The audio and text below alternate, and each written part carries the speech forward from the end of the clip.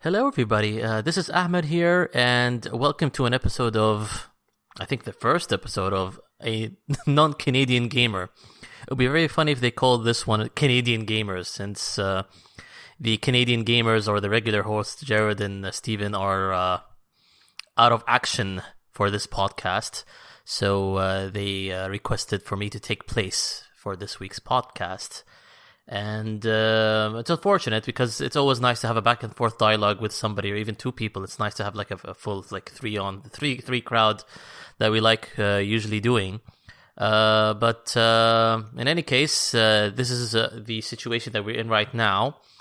And this is the first edition of Non-Canadian Gamer, and it's going to be about the E3 2018. It's going to be a comprehensive review about everything. And what went on with the show, with the streams, with certain announcements and whatnot, all my thoughts. Important to note that this is going to be from an outsider's perspective. I have not attended E3 this year, but I've tried to virtually attend as much as I could by watching all the conferences live. I jumped into Sony's and Nintendo's streams from time to time, the post... conferences coverage with the Treehouse and Sony stuff. I also checked out Square Enix streams from time to time. So everybody's doing these extended coverages streams as if you're there. And obviously it's very hard to watch everything because everything is happening at the same time. But I try to jump around from here and there just to get a general idea and outlook of everything. Read a couple of impressions, saw videos of other people talking about it. So that's my point of view, basically. It's not going to be the perfect point of view for somebody who has attended, but at the same time, it still offers a more comprehensive, even with the post coverage, because I'm sure the people who attended, it's very hard for them to cover everything. They are going to be having certain appointments with certain developers and whatnot. But at the same time, they do have more extended or hands-on coverages with certain games and developers and whatnot. So this one-on-one conversation with especially YouTubers, which are now the media, the attracted audience of E3 2018, in addition to the mainstream media that we know of. It's not just those. And obviously gamers, that's the other people. They opened the show full over for gamers, so these people are going lining up, playing their favorite games. It's kind of cool, actually. So how am I going to structure this? It's important to note that I'm not going to be grading conferences. It's a bit different than usual because this year I felt it's a toss-up. And again, it's sometimes not about the conferences. It's more about the post-show in which the developer or publisher showcases their games via streams or impressions or whatever you see fit. There is even some people I'm going to be talking about that did not have necessarily the traditional conference, but they had a really excellent showing in E3. So yeah, I'm not going to be grading them, but I'm going to be pointing out the notable ones that were lackluster or worse than usual. And essentially, like I said, it's a toss-up, and each company that had a conference had a positive and had a negative. So what I'm going to be doing is, first off, I'm going to be recapping all the conferences in a very straightforward fashion, not in detail. It's going to be going to talk about each company. I'm going to think of the one big positive and the one big negative out of their conference. And after I do that quick rundown, like a report card sort of thing, I'm going to be talking about I sort of was inspired by my research that I'm doing right now. I'm going to be doing conducting a thematic analysis of E3 2018, which basically means seeing what the commonalities are. What did these companies showcase this year that's different or similar than last year's, and what are the common themes that have been found throughout all these big developers and publishers. And then I'm going to be going to, after that, the second part, I'm going to be doing the third part. Basically, I have a spectrum that I sort of devised for my impressions or the games that I'm most interested in. So I divided it into three parts. First are the games that intrigued me the most, which are the WoW games. between quotations. And then the games that were not necessarily wow factor, but they were surprising in the sense that I sort of underestimated them. They're more than I expected, I would say. And there's a big potential for them to be good games. And finally, the ones that I'm reserved, I'm going to be taking a cautiously optimistic approach, and also the disappointing ones in that third category. After that, I'm going to be basically pinpointing a couple of events that happened that were very fun to watch throughout E3. They're not too much, and then I'm going to be closing out with the final thoughts of E3 2018 and what you should be looking forward to in the future. So first off, let's do the report card type thing with each conference, starting with EA. And I would immediately jump and say that EA and Square Enix are the two worst conferences. You could even go to a point that they don't really deserve to have conferences anymore in this day and age, because there's a lot of redundancy in both of them, in the sense that their games can be easily showcased in the big three, which is Sony, Microsoft, and Nintendo, which happened a lot with Square Enix. So let me not jump to conclusions, but these two are basically kind of redundant to be present around. So EA, I would say the big positive from their conference is they did go through damage control of the whole loot box controversy. So they kept repeating with each game they announced, almost every game that has an extended, or designed for an extended support for the years to come, like Anthem and Battlefield, for example. We're not going to have loot boxes. We're not going to have the power to a power struggle, or not going to divide the community, that type of thing. So they're using all these PR stuff to be more consumer or pro-consumer friendly. And they did a very good job with the damage control. I'll give them that, because they did repeat it constantly throughout their conference. I would say the big negative with EA, again, the redundancy about the conference. It's not really, it doesn't really need to be there. And the showcase of their sports titles. I mean, again, these games do not need an extended big coverage. Trailers are enough, because they're yearly sequelizations, and they're catered towards certain audiences like the NFL and the NBA and the FIFA. They're gonna buy these games no matter what. So you don't really need to give an extended showcase of these games unless you're renovating it or putting a new engine or introducing something really big and game changing with these. But they're not really. It's just the same sequelization of these games. So moving on to Square Enix, which is, I would say, the worst conference of E3 2018. They did adapt a good format, and they do have a very good showcase of games. I'll give them that. That's the big positive about them. They're Nintendo-like. They didn't have a live stage or live audience. They did it in a Nintendo Direct-like fashion, and their lineup is quite good. The big negative, as I said, is redundancy. For example, Kingdom Hearts 3. They showed it in the Sony conference, they showed it in the Microsoft conference, and they showed it in their conference. What is this?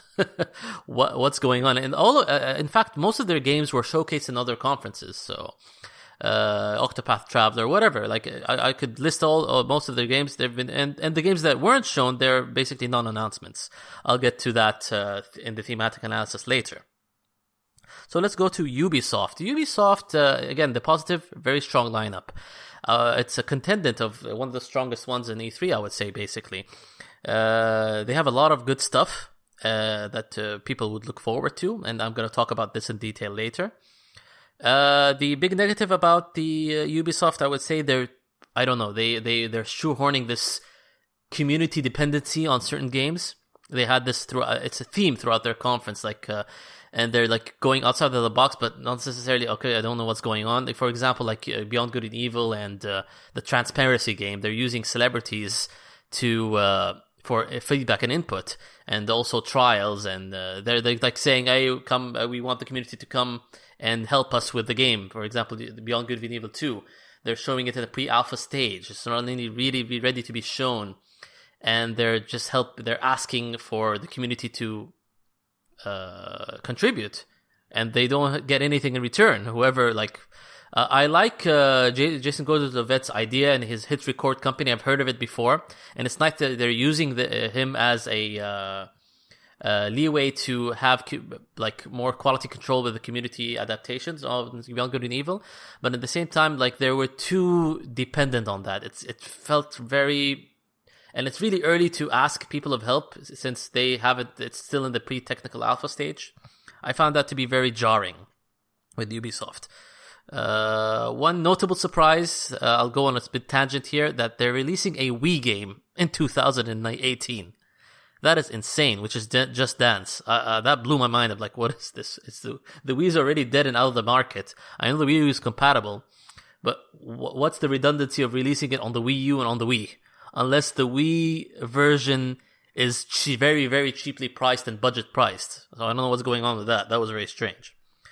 So moving on, let's head into Microsoft. Microsoft, the big positive and the takeaway that I feel is that they're shaping up their first party offerings for the future. They really did a really good job in showing people that, hey, we are relevant, not just from a third party point of view, it's from a first party point of view. They bought studios. I was surprised that they bought Ninja Theory, which were longtime Sony supporters, and they just bought them outright. So they bought like four companies, and they're gonna increase their portfolio. So that's nice for the future. And at the same time, again, they're showing that they're relevant. I was surprised that they had a really big showcase of Japanese games, which is not the typical Microsoft feel of their conferences. They don't really go show these much, but they showed Kingdom Hearts. Devil May Cry was announced there. Tales of Vesperia had a spot. I was like, what the hell? Tales of Vesperia is a niche JRPG. I know the original version was a 360 exclusive, but at the same time, and Jump Force was announced in there as well. Like, all these Japanese-centric games had a very nice floor in Microsoft's conference. So it's even though they don't necessarily have a lot of exclusives per se, they're still showcasing relevancy in the sense that these companies are not abandoning them. Like Square Enix, we want you to release your games in our system. Hey, Namco, release your Japanese games in our systems. Like they're wooing all these companies so that they tell them obviously that you're going to be having the best experience on Xbox One X because it's the most powerful console currently. So that's a big positive, the relevance that Microsoft touted. The negative, I would say, is all these is going to be having a long payoff. Like you won't see a lot of all what they announced until late 2019 and even 2020, early 2020. Like it's going to take a long time for Ninja Theory to make their game and all these other companies they bought to make their games as well. Again, the one big negative I didn't like is the confusing terminology. They did this last year with the whole exclusive, and they're doing this again. They were better this year, but again, they're very confusing. Like they said 15 with titles with exclusivity, and they didn't really say whether or not these are permanent exclusives for the Microsoft, or they're like temporary launch exclusives which are going to be released in other consoles. They kept it vague for a reason, because again, they don't have a lot of true exclusives for their system, and it's not going to happen until 2019, 2020. They delayed Crackdown, and they had a lot of non-announcements like Battletoads. I'll talk about that in thematic analysis later. So I found that to be their biggest negative, like it's the terminology and the long wait until you get the true exclusives for the console. So moving on to Sony's conference, the big positive is they have an excellent first party showing. It was absolutely whatever they showed was intriguing, and there's a big potential for these games to be very heavy hitters. I'm going to be talking about a couple of the details later. The big negative is the obnoxious structure and the poor choice in third-party showings. Like they didn't. I was surprised because they didn't have a reel of third-party offerings. They showed a couple of them. Like, why did Kingdom Hearts have to take a triple spot? It doesn't make any sense. You would think that Square Enix and Sony would have the more logical choice of showing something that's happening sooner, and it's from Square Enix, which is Dragon Quest 11. That should have taken the spot in Sony's third-party showcase, not Kingdom Hearts 3, which was shown 3 times. I know the game is awesome and I'm looking forward to it, but it's just like 3 times. It doesn't make any sense. And the game is releasing in early 2019. So why didn't they go with Dragon Quest? Like, this is an exclusive. It's a true exclusive that's not appearing on Microsoft's console. So what the hell's going on there? And the obnoxious structure of also starting in a tent and then going to another area, and then they had the music playing in the background. It took a long time for them to showcase their games. It's just like and the whole dream skits, which were very cringeworthy. Like the structure was very, very obnoxious. I didn't like it, and I'm sure that the people who attended maybe enjoyed it more. But at the same time, there's lack of respect for them because they put them in a tent first, and then they had to move them to another area. You had to wait for another 20 minutes, and they put in like in the meanwhile they had 3 people like in a just talking about like third-party offerings, like random ones. And their scissor reels that weren't they like the VR one should have been shown in the conference itself, not after. So let's move on to Bethesda. Bethesda had a big positive, very strong IP.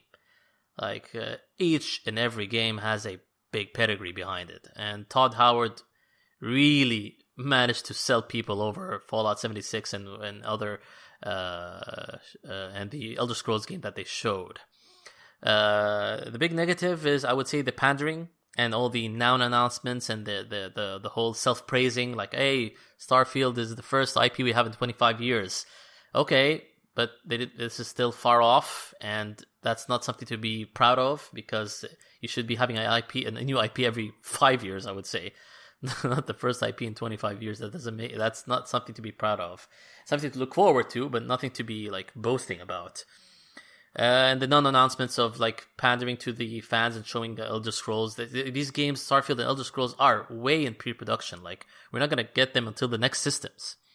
And they just wanted to put that in just to, hey, we want the surprise killer. And even though we all know that they've been working on a new IP, they've been working on Elder Scrolls, they didn't deny it. It's something that's inevitable. They'll have to be working on those games. So I found that to be a big negative, the pandering. But at the same time, their strong IP and their very, very strong offerings of selling you their upcoming titles, I would say is the biggest positive that came out of Bethesda. Finally, for Nintendo, the biggest positives, I would say arguably it had the best conference structure out of all these competitors and out of all the other companies.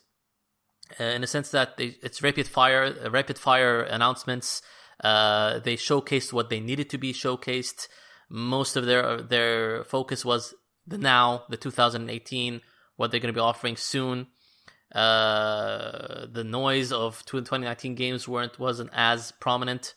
A lot of people give them flack for this, but at the same time, this is something we'll be talking about later, but the E3 is not the be-all, end-all of conferences. We have a lot of things that are potential, and this is Nintendo that has been like that for the past 5 years. They've been spreading out their announcements throughout the year with the Nintendo Directs and the other conferences like PAX and Gamescom, whatever, but all the companies have been doing that now. So I won't give them flack for, hey, where's Metroid? They focus on what's coming out now, so which is very good.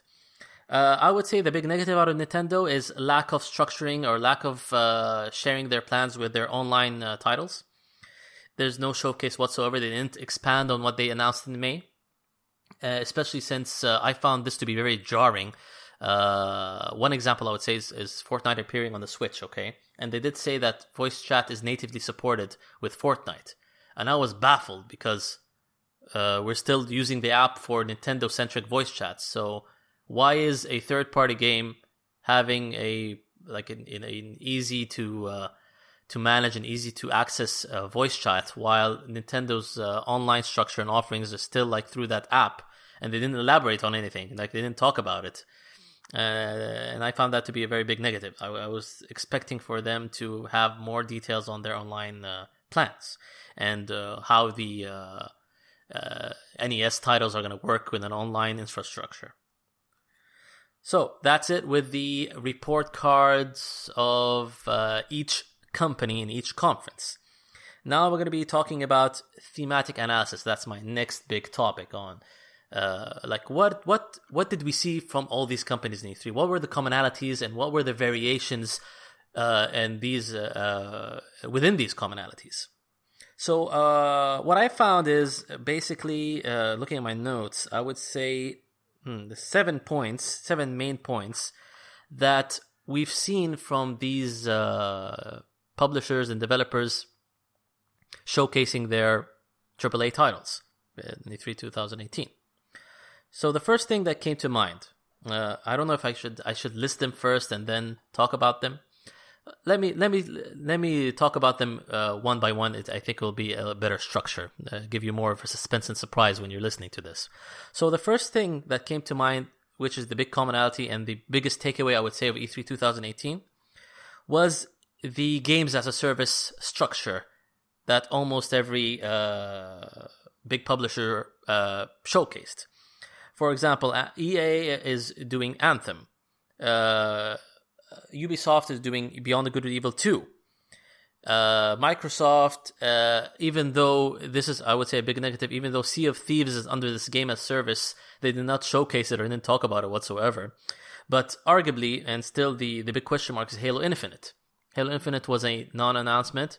At the same time, though, why is it called Halo Infinite? It's not called Halo 6. So there is big talk that Halo Infinite is going to be following this games as service structure, that an installment that, in the sense that it basically will liken it to Destiny 2. Everybody's doing that now. They're likening this to Destiny 2 and Destiny, since these are the first games that, promised gamers that our game is going to be continuously supported for years to come. Bethesda has Fallout 76. So all these titles promise that we're going to have an online, integrated, interconnected world that's going to be continuously supported throughout the years. We're going to be updating it and giving you more stuff and more things to do. And most of these games opted for not putting it in a season pass structure, in the sense that we're going to be putting it free content. But we still don't know. Like Battlefield 5, for example, I would categorize that as games as a service. But they did say we don't want to divide the community. We're going to be supporting our game for years to come. But it's going to be all free content. Not sure about Anthem and Fallout, but they did hint that they're going to be putting in free offerings. But is it going to be alongside paid stuff? They did say that we're not going to be putting in positions of power and pay-to-win gameplay mechanics, which is excellent. I personally see games as a service as something, I don't know, I find it as a negative, or it's not my cup of tea.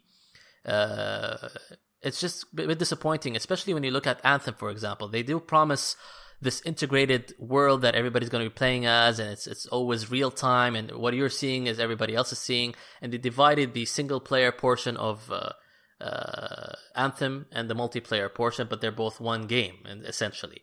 But you will see as a design choice, and they said that they are certain things that are synonymous with BioWare games, like what's it called? The branching paths, the romance. They've sort of eliminated that in favor of streamlining the single player experience and making it paired up with the multiplayer. So the multiplayer portion, I would say, is eating over the traditional single-player stuff that BioWare regularly offers. So there is a give and take on in design, and I would say the other games also will have that aspect. Not everything is going to be as a single-player game. They have to think outside of the box, especially Fallout. Like, you look at that, and also it doesn't seem like it'll be played like a traditional Fallout, since it's multiplayer centric. They did say, well, yeah, they have this pandering thing. Oh, well, you'll have a single player thing. It's going to be harder, but you could play it solo if you want. It's not going to be the same experience, and it's basically it's going to be dumbed down. Unless you play it multiplayer, you're not going to get the full experience of the game.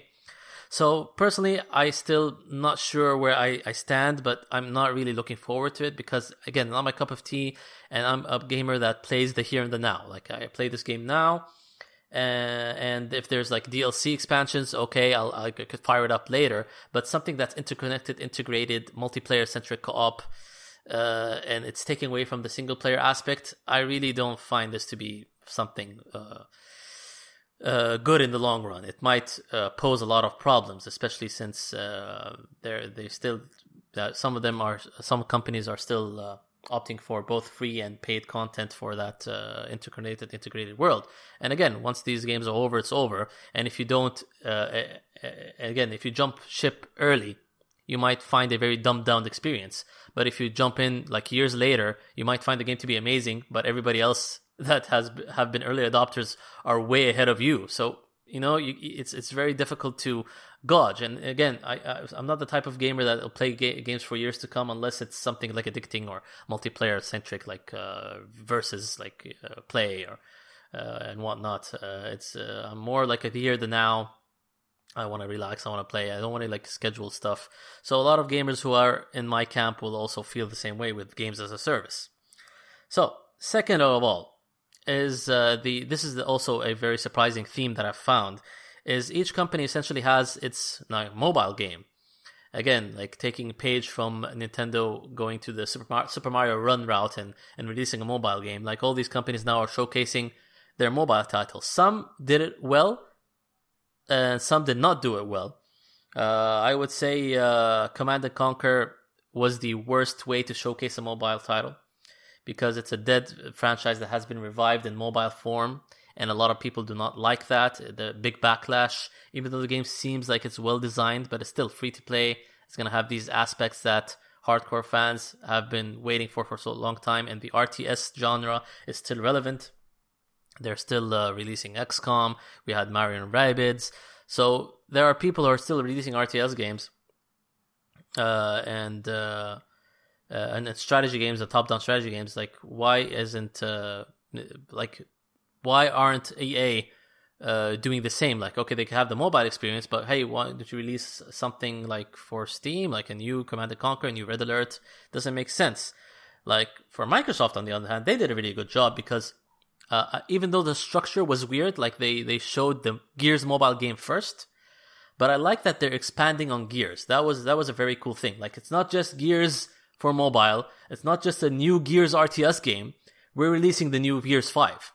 So that was a very, very cool idea. It should have been flipped. Like, they should have shown Gears 5 first, and then show the RTS, and then show the mobile. But they did it in a very good way. I like that they're not like centralizing it around like one game and one announcement, and that's it. Elder Scrolls did not need all that time, I would say. Bethesda was again, they had this pandering thing with it's going to be as if the single player experience, as if you're playing a real Elder Scrolls game, and it's obvious that there are a lot of dumbed down mechanics, and it has this dungeon crawler like structure that a lot of mobile games have. Again, it's impressive for a mobile game, but they sold it to a point that it's as if you're playing a full-fledged Elder Scrolls game, and that's it didn't need all that time. Square Enix did one thing right. They showed their Star Ocean mobile game in their show floor, not in their conference. There was a big like coverage on that, and incidentally, I just started. I signed up for the beta test, and I played it for like an hour now. I liked it. It's very, very, even though it has this free-to-play mechanic, it was very enjoyable because it has a lot of essence in the battle system from the Star Ocean franchise. I would say it's something like relaxing to play. I didn't expect them all to release it in English anyway. It's very popular in Japan, by the way. Extremely popular. Maybe it's the most popular Star Ocean game in Japan right now from all the titles previously. And hopefully that opens the door for a true sequel, or like a re-release or remaster of Star Ocean: The Second Story. Hopefully we get these stuff from Tri-Ace. So it's nice that Square Enix focused on their mobile game in the show floor. What the surprising absent here with the thematic mobile stuff is Mario Kart. I was fully expecting that Nintendo would showcase that, like in their direct, like talk about the new Mario Kart for mobile. But they didn't. They chose to opt to ignore it, even though all the other companies were doing the same. So, okay, let's go to the third theme that I found, is the non-announcements. And you guys know, I've hinted on this before when I was talking about the conferences. Elder Scrolls, Starfield, the Respawn Star Wars title, the Platinum game for Square Enix, the new Remedy game from Control, it's called Control, Halo Infinite, Battletoads. I popped for Battletoads, but that was a non-announcement. Like, what the hell? Like, hey, we're working on Battletoads. It didn't show anything. And I would categorize Death Stranding as under that category. I'll talk about more in detail later.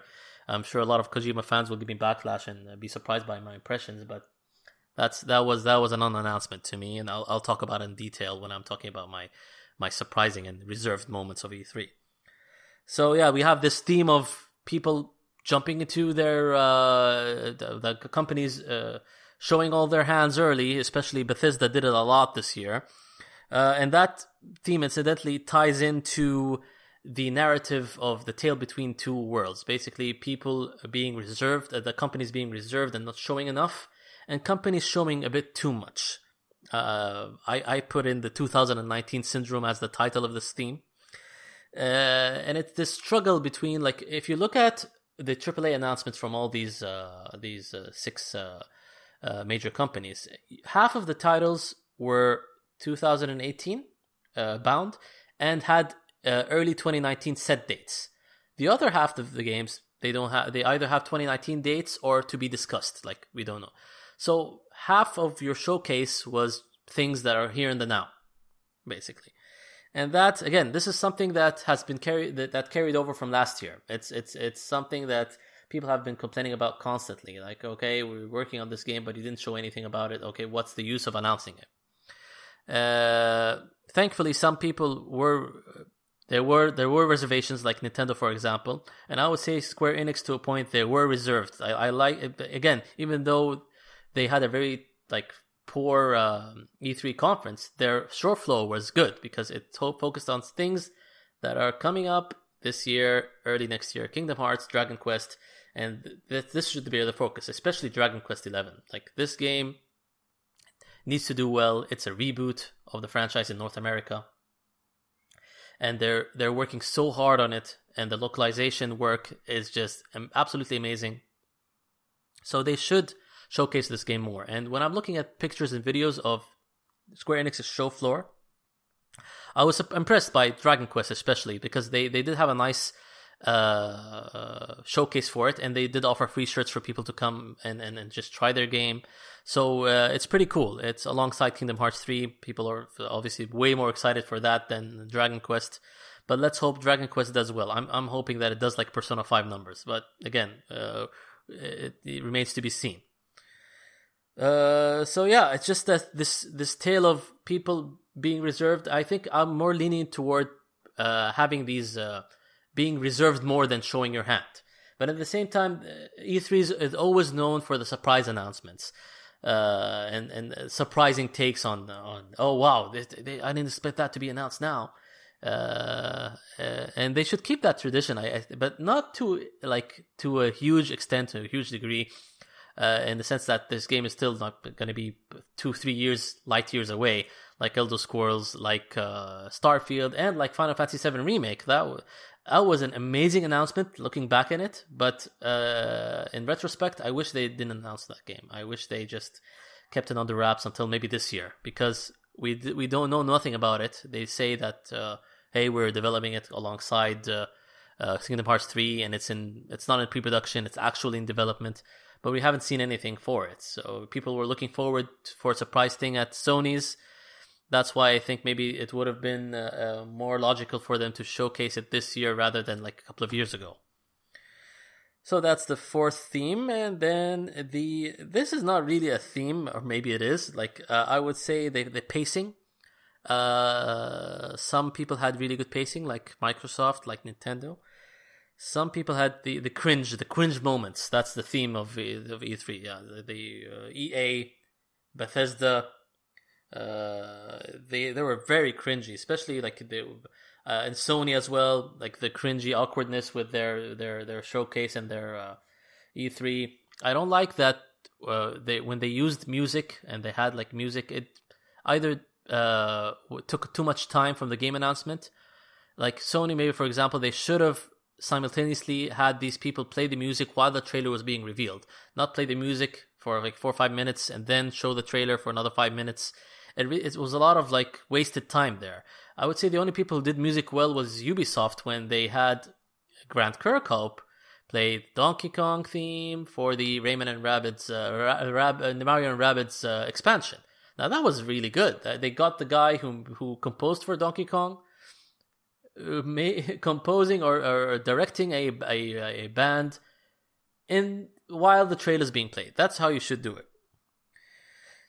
So the next theme is I like this one, the sudden releases. Like they had a lot of hey, it's releasing now, it's releasing tomorrow, it's releasing in a few days. They had a lot of these surprise announcements, especially from Nintendo. Like they had the Arcade Archives, Donkey Kong. They had Fortnite for Switch, Hollow Knight. I like that they showcased an indie title to be released today, and they gave it a lot of free time in the show floor. Captain Spirit from Dontnod. Unravel 2 from EA, that was a good move. That's releasing it the same day, a surprise announcement.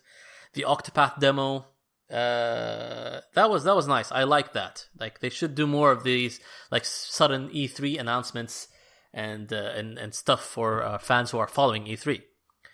So the next theme is I like this one. A lot of people didn't. A lot of companies are supporting their older games that have been released a year ago. And there's continuous support for it, whether it's free or via DLC or via expansion pass. For example, I was surprised by For Honor from Ubisoft.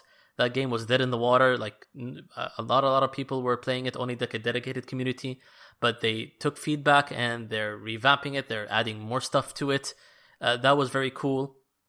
Prey from Bethesda, that surprised the hell out of me. Like I didn't play Prey, but now when I look at the expanded content they have free and DLC paid, I want to play Prey now. I want to like try it out. That was very cool. Xenoblade, that was very impressive. I like the Xenoblade 2 DLC for part of the expansion pass. It's not they showed two things for Xenoblade. First, there was one and within the Nintendo conference, which was the new prequel, and it's also as a standalone experience. You could buy the card for it, and it introduces you to the actual Xenoblade 2 game. But that was very impressive and seemed very cool. They had new mechanics for it. It was very similar in gameplay to Xenoblade 1. And the other thing is the small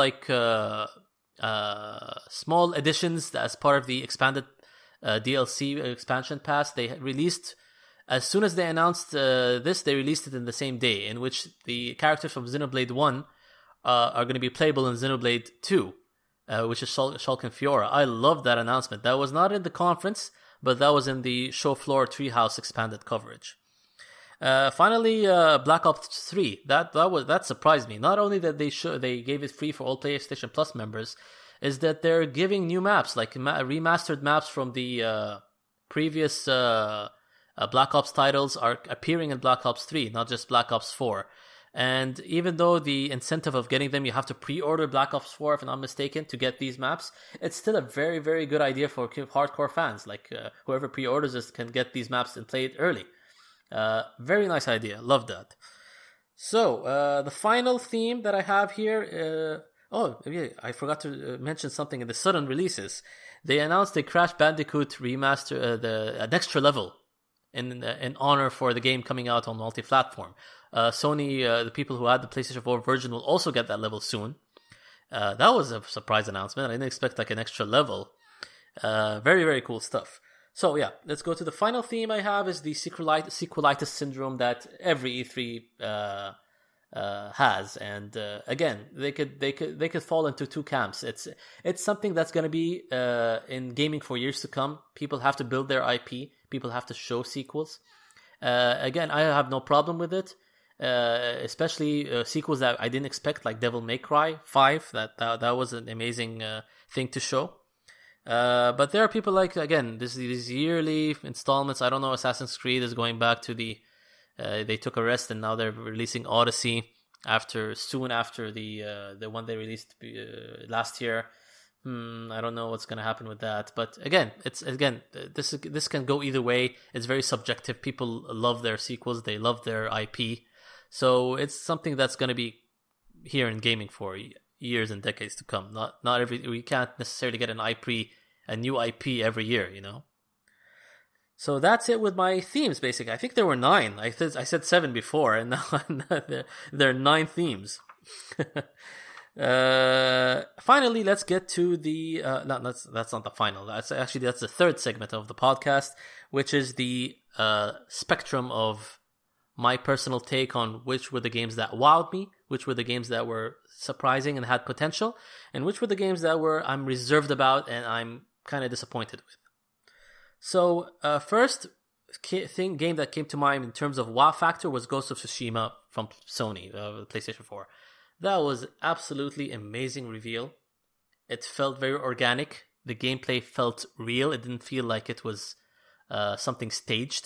It seemed like as if you were controlling it. I had a feeling like as if I was playing a mixture of Onimusha and Bushido Blade in one game with a very artistic take on it. Like Sucker Punch, this can be their best game ever because it looks absolutely amazing. The artistic integrity of the game is really, really cool. I loved everything about that reveal. Even though there was no date, it seems more complete than Death Stranding. Yeah, I'm gonna keep bashing Death Stranding. This is also a theme that you see in this podcast. So that's the first game that that was really cool. Next game, Smash Bros. Ultimate. Again, that was an amazing showcase of that game. Nintendo did everything that they needed to do. Again, there's this discussion that's going on. Is it a port? Is it a new game? Basically, I don't know why people are having this argument because we've seen fighters which have done this before. This ultimate complete all-in-one package. Everybody's coming back. Like Mortal Kombat Trilogy is the first that comes to mind. Like they've done the same thing. They've reused assets and remastered assets with alongside like new things and surprise the characters like a 1 or 2, and they put all the cast into one game. Same thing with Ultra Street Fighter 4. They did the same thing. Like it's the same engine, but they've updated the assets. They've put all the characters that they wanted to put alongside some like 2-3 new surprise ones. So Smash is doing the same thing. Basically, they've taken that route of, hey, we're going to reuse the engine of Smash 4. Even though they're claiming that it's built from the ground up. I don't think it is. But they've made so many enhancements to this engine for Smash Ultimate to the point that it's now a full-fledged like sequel best compilation fighter game of their franchise. Again, the attention to detail that Sakurai has was very, very like amazing. Especially like I don't want to. If I keep talking about Smash, I'm gonna be here forever. But there's a lot of attention to detail. I would summarize it in the sense that it is trying to garner or gain the trust of the competitive guys who've been playing Melee by speeding up the game and offering more advanced techniques, but catering to the Smash 4 or the casual crowd by putting everything in, like in stages, characters, and the Ridley sudden like surprised Ridley announcement. They're gonna cram everything in one game, and I can't believe it's coming out in December. Again, it's been enhanced to a point that it's no longer like Smash Wii U. It's now a fully fledged sequel compilation game of the likes of Ultra Street Fighter 4 and Mortal Kombat Trilogy. So, next game that impressed me was Resident Evil 2 Remake. The announcement was very cool. Even though it was leaked, again, I did not expect it to be announced or showcased that heavily. A lot of people played it in the show floor, and they liken it to Resident Evil 4 rather than the top-down perspective of Resident Evil 2, which I'm fine with because I love Resident Evil 4. Very nice showcase. Hopefully, and it's nice that we have a set date for that game in early 2019. Next up, Kingdom Hearts 3. Again, there's nothing to be said then. It's again the same aspect that Smash Ultimate is doing. They're just cramming in as much Disney worlds as possible. Stuff from Pixar, stuff from Frozen, stuff from whatever. Ratatouille was there for a bit. Very cool. The Pirates of the Caribbean world was very detailed and lush, and it seemed very realistic. And the bombastic action gameplay, I don't know, it really gives Devil May Cry a run for its money. Speaking of Devil May Cry, I would say that's the next game that wowed me. I was not expecting it. they deleted Devil May Cry, the DMC Ninja Theory remake, from existence. They are following up with Devil May Cry 4. The gameplay looks really sick. Something that I didn't expect to wow me, Dying Light 2. I did not play the first game, but this one seems like it has an organic feel of open world, like parkour zombie game with more choices you have. I loved how they showcased the amount of choices that, okay, the world can change depending on what you choose. Something that people will be surprised as a WoW thing is Tetris Effect. This was a pre-E3 announcement, but I saw like an interview with the creator of Lumines and the gameplay of Tetris Effect. It seemed like a very relaxing game, and it's the guy is built to make puzzle games that are like very visually and audiovisually entertaining. And integrating his quirks with Tetris is the best of both worlds. I would say it's a dream crossover puzzle game. I did not expect to love this, but it's for me, it's like in the top of my list, and I might get a VR just because of that game. And finally, I talked about this before, Dragon Quest XI, simply because they've localized it in a very, very excellent fashion. One little detail that I noticed, that the enemies, they all have these small voice clips when you defeat them or when they attack. That's something that's not present in the Japanese Dragon Quest. So I love that for the first time they voiced the enemies, not just the main characters. So that's it with my WoW games. Let's head on to the surprising, better than expected. Oh, I did not expect this game to be good, and there's potential for them to be better. Spider-Man. I did not like the last showcase of Spider-Man because it seems scripted. When they showed it now, it seems very fluid, as if the world, the dynamic world, and they're all going in sync, and there's not a lot of scripted moments or quick time moments as much as the last reveal. Pokemon, the next one is the Pokemon game. What's it called? Let's Go Pikachu, Let's Go Eevee. I wish Steven was here to talk about more detailed impressions on that, but again, he was fearing the it's a side game. Let's put that's the, and there is a Pokemon game that's coming in, the main line hardcore Pokemon game that's coming in later. What I liked about this side game, they're not really, it is like Pokemon for dummies in a sense, but at the same time, they've kept the turn-based battles. I thought they would eliminate those entirely. So when I looked at footage with the expanded Nintendo Treehouse and the conference, it seems that they're integrating the best of both worlds. Some stuff from Pokemon Go, and they're keeping like turn-based tactics and choosing your attacks, obviously streamlining some aspects of the depth of it, but it's still there. Like you still catch Pokemon in the same fashion. You have to weaken them, and then you do the ball comes in. This is where the Pokemon Go experience is adapted. But I like that they're giving bonuses. Like if you throw the ball in a certain way and you catch it like in the perfect fashion, they give you more experience for that. So that surprised me. I thought it would be more dumbed down than it is. That's I'll give it that. It remains to be seen how dumbed down it is, but what I've seen so far, it's not really like a game for like that completely eliminates the spirit of Pokemon. It's still there. It's as if you're playing Red and Blue in a fashion. Now let's put it at that. Next surprising game, Sekiro Shadows Die Twice, which was showed in the Microsoft conference. From Software has been everywhere this year. Like, they're collaborating with everyone. Activision is the last publisher that comes in mind with collaborating with From Software. They're publishing this game. This outside of their portfolio. They're making like a VR, From Software, they're making a VR game. They're also working with, I forgot the name of the company. That was Metal Wolf Chaos. Everybody was asking about this quirky game, the President Robot type game. So they're everywhere this year. Next surprising one, Super Mario Party. I was so happy that they went back to the... I didn't know they were going to announce it anyway, but the fact that they went back to the old style of gameplay in which each person can walk on the board freely, that was... Oh my god. Like, I was so thankful of that, because the last two games were very difficult to like, with everybody being attached in the same cart and moving in the same time. Starlink. That surprised the heck out of me. I thought it would be this throwaway Toys to Life type game. Not just because how the announcement, they integrated the Star Fox. That was the one of the most surprising announcements. Star Fox integrated into the game. it's a dream come true for the developers and for gamers, because when the more I look at the game being played, the more I feel that this is the Star Fox game that Star Fox Zero should have been.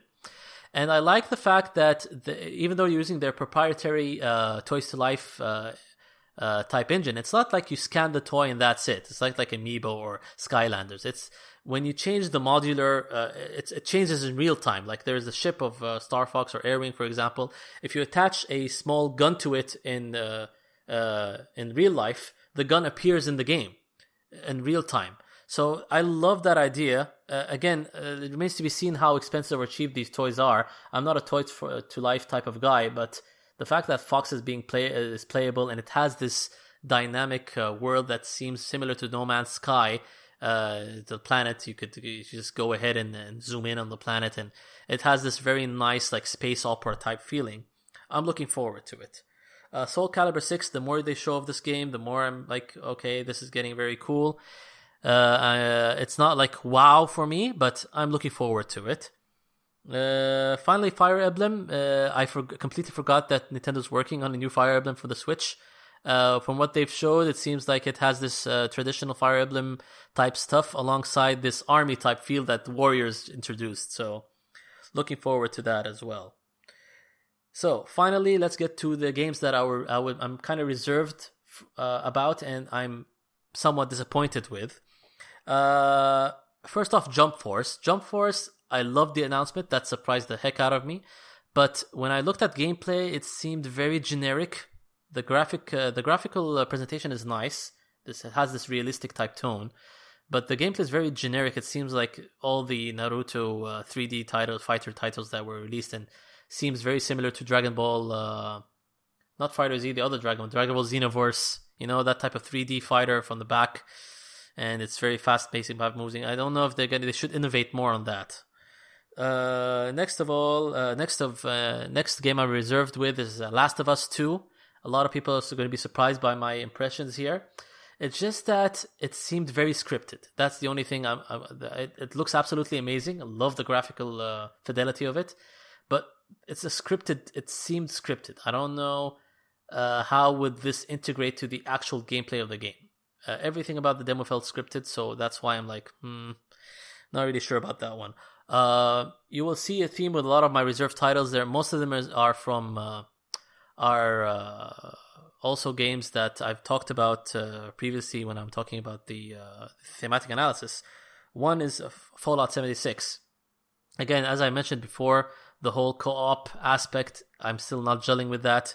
Same goes for Anthem. Anthem seems like, again, in order for it to pay off, you will be a beta tester as soon as it's released, and the game will get better 2 years, 3 years down the road.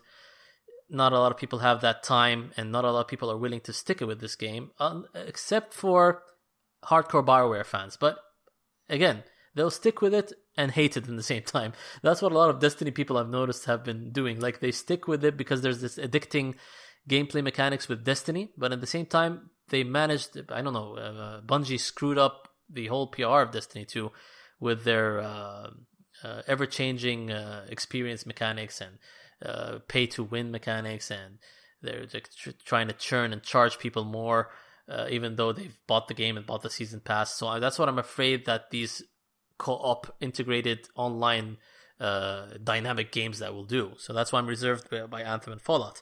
Finally, Death Stranding, for me, this is the most disappointed game, the most disappointed game of 2018, disappointing game of 2018, in my opinion.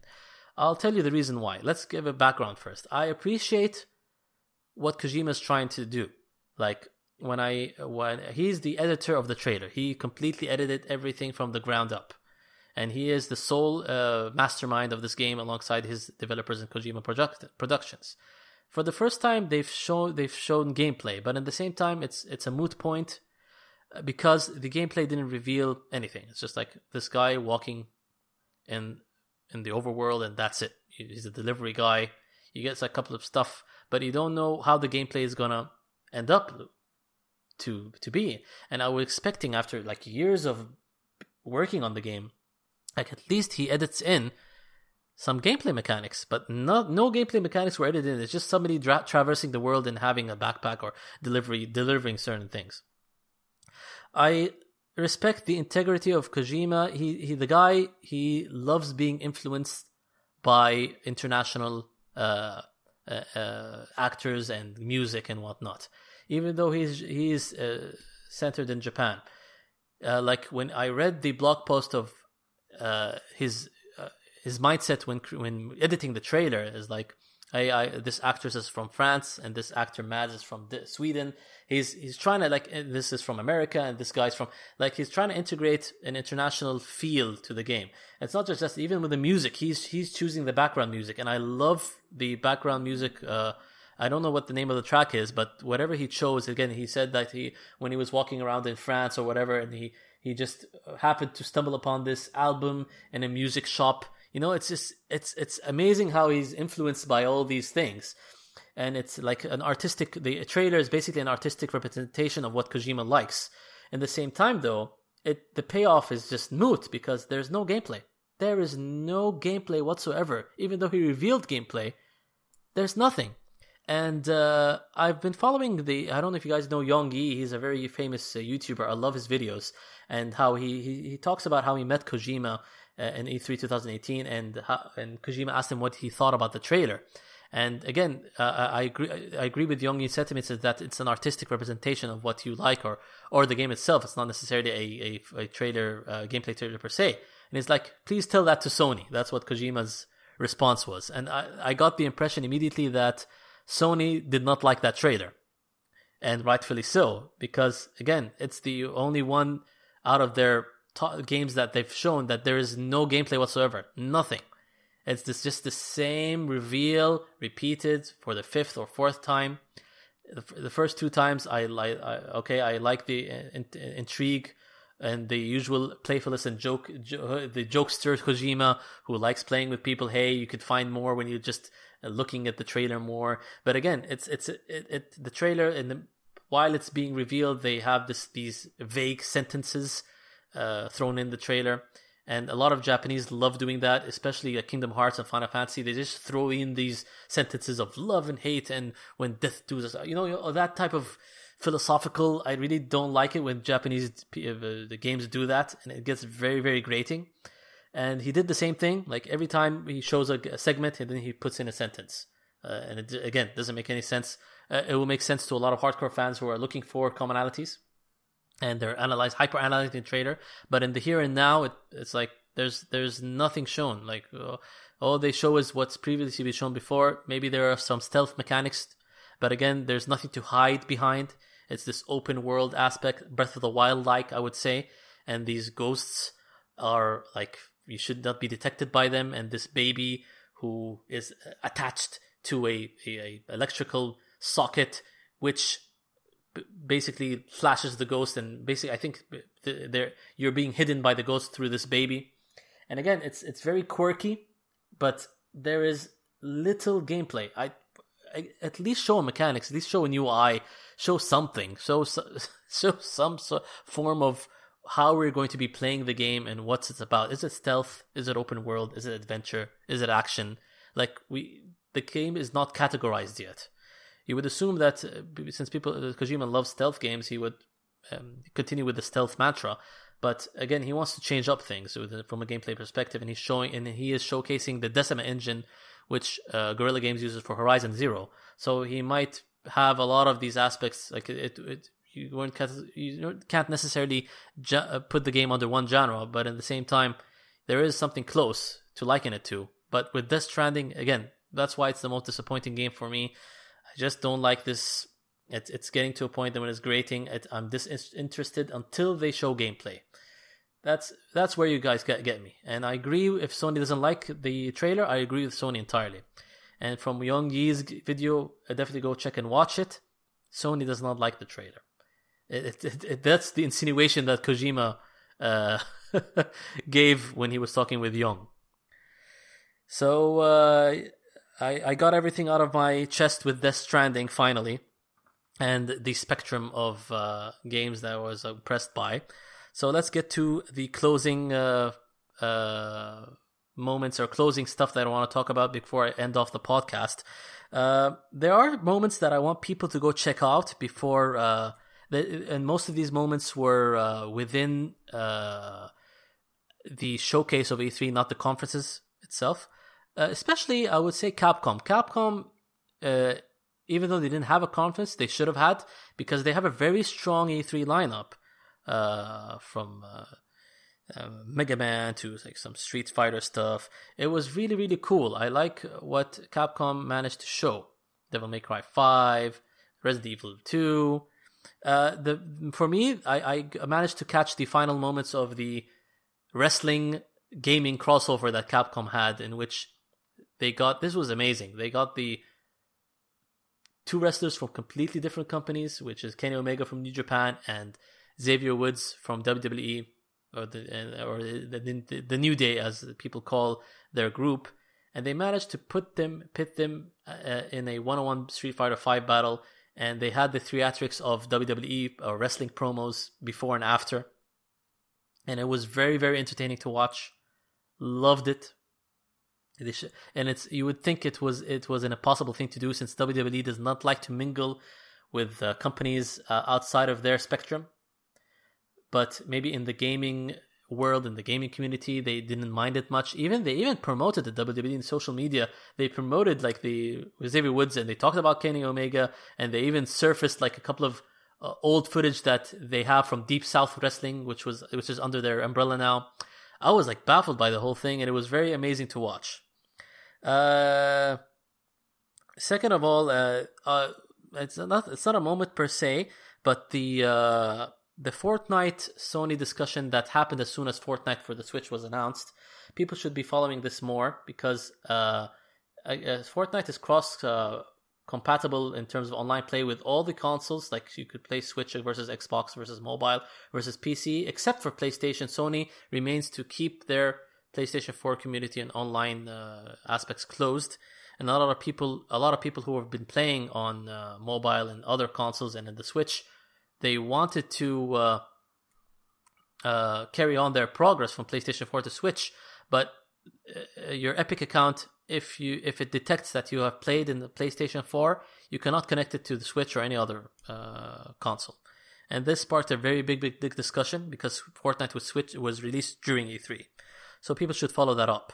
The other thing that happened in the Smash scene was obviously everybody's talking about how Waluigi was left out, and there's a lot of Waluigi memes coming out, and they want him to be playable, not an assist trophy. I find it very funny that he was the most hated character ever when he was released, or he was revealed in Mario Tennis 64. Everybody didn't like him, and he was the laziest character ever designed. But now he's been garnering a following for the past couple of years, thanks to the Mario Sports titles and Charles Martinet's quirkiness, and how he's like self-loathing and self-deprecating. So maybe Nintendo will listen. I'm not sure, but that should be fun to follow up on. Devolver Digital's conference. Everybody should go, or mock conference. Everybody should go check that out. It was absolutely hilarious. They announced like 2-3 games, including Metal Wolf Chaos. But basically, the whole conference was a parody of what people are doing, and it's like sort of like a statement on the game industry and how companies are shilling people and like continuing. I liked how they made fun of the NES and Super NES Classic in a way. So people should go check out the full conference. That was hilarious. Another moment I would say is I think that it was the final day of Nintendo Treehouse. They got a employer who has been Nintendo for the past 35 years and attended every E3, and he was responsible for warehouse, and they got him because they were announcing Donkey Kong as a Switch release for the arcade archives and the history behind it. And it was an absolutely amazing talk, and this guy talking about the history of how they've released Donkey Kong in the arcades, and they released this game called Skyscraper, which is an unreleased arcade game in North America, but they had one ROM file that this guy was responsible for, so they managed to extract that and release it as an arcade archives game that's coming later. The story of all this is like getting very fascinating stuff if you're into like old school gaming history and video game history. We obviously know that he reconfirmed the whole Mario, naming Mario because of the landlord that he was named Mario, but he also delved into how Pauline was named Pauline, he was actually married to. He was actually his girlfriend was named Pauline, and he married her, and now she's her ex-wife. But Pauline was named after her. Then, and you get all these stories, and it's quite fascinating. Definitely go check that out. Finally, I would say the PlayStation VR showcase. Everybody should go see what's being released for it, because they should not put this in the conference, but Sony put it after the conference, and they put extended coverage on it, especially Tetris Effect. But they've been like promoting a lot of other games for it as well. For example, like Ace Combat. I think it's being released next year. But there are other games. I can't really remember the top of their head what else they announced, but everybody should go check out that showcase. So I guess that's it for the moments, and let's go to head on to our final thoughts of E3 2018. Sorry. So, from we've seen, the common themes that have been presented this year and have been repeated in the previous year is like I said, the dichotomy of revealing everything or being reserved. I think as years go by, E3 will be less and less relevant as a platform of revealing stuff, because if you look at the history of E3, it started as like an electronic, that's from its name, electronic entertainment. A lot of like professional media outlets from the electronic spectrum, not just from the gaming spectrum, and business suits used to attend E3. And there was a time, like in the late 2000s, in which Project COE attended, only media was allowed. They were very, very strict for a time. And now they've opened it up to gamers, and the streaming boom that happened, and even people who are at home like me can watch everything. I don't need to wait for a magazine to be released. I don't need to wait for the mainstream media like IGN and Kotaku to release their impressions. Like a lot of YouTubers are putting their coverage as soon as they get it. I would say Project COE was a pioneer in that, because when we went to these E3s, we filmed everything and we put everything.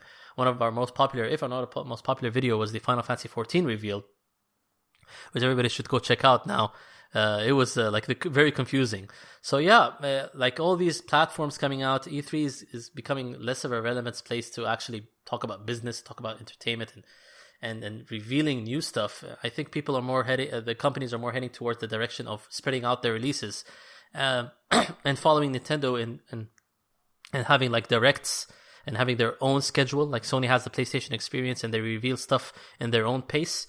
And there's obviously PAX, and there's obviously Gamescom, because a lot of people say, oh, E3 is over, so let's wait for the next E3. And they forget that there are a lot of events and opportunities throughout the year to reveal more stuff. So even though things weren't announced in E3, it's fine, because we do know that there are other conferences coming up and other things coming up, and each company having their own platform to reveal in now with the streaming boom that happened, I would say.